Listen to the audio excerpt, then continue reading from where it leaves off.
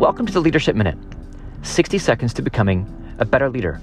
I'm your host, Kevin DeShazo of Culture Wins. We had a massive storm recently in Oklahoma City, and my neighbor's house actually ended up getting struck by lightning and catching on fire. Now, thankfully, there was just minimal damage to their home, but the lightning strike caused a power surge in our neighborhood, and so a portion of our house was without power. And so I called our electrician, and he said, hey, it'll be a few days. No big deal, right? Really for us, it was minor inconveniences, right? Our basement really was without power. Didn't have a light down there. Our washer, the outlet that was connected to it, didn't work, so we had to run an extension cord to our washer. Little things, nothing really significant, right? That was impacting the way that we live, but it was a little bit annoying. And so he shows up after 3 or 4 days without power in part of our house, and I start walking him around, showing him, hey, this outlet doesn't work, this outlet doesn't work, this light doesn't come on. I was like, okay. He said, let me go get a couple things. And he walks out to the breaker box and comes back, said, all right, you should be good. And I said, what do you mean? So I had to flip the breaker. And I said, well, I did that.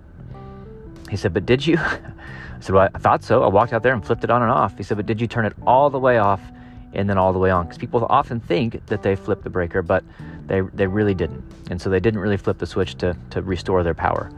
I said, well, apparently I didn't. But sure enough, walked downstairs and the lights are on, all the outlets work, checked the other outlets in our house that hadn't been working, and everything works great.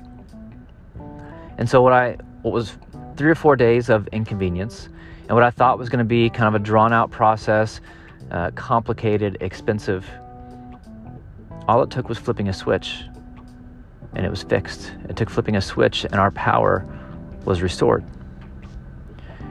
And I think we do the same thing a lot of times with our mindset, with our perspective, with our attitude.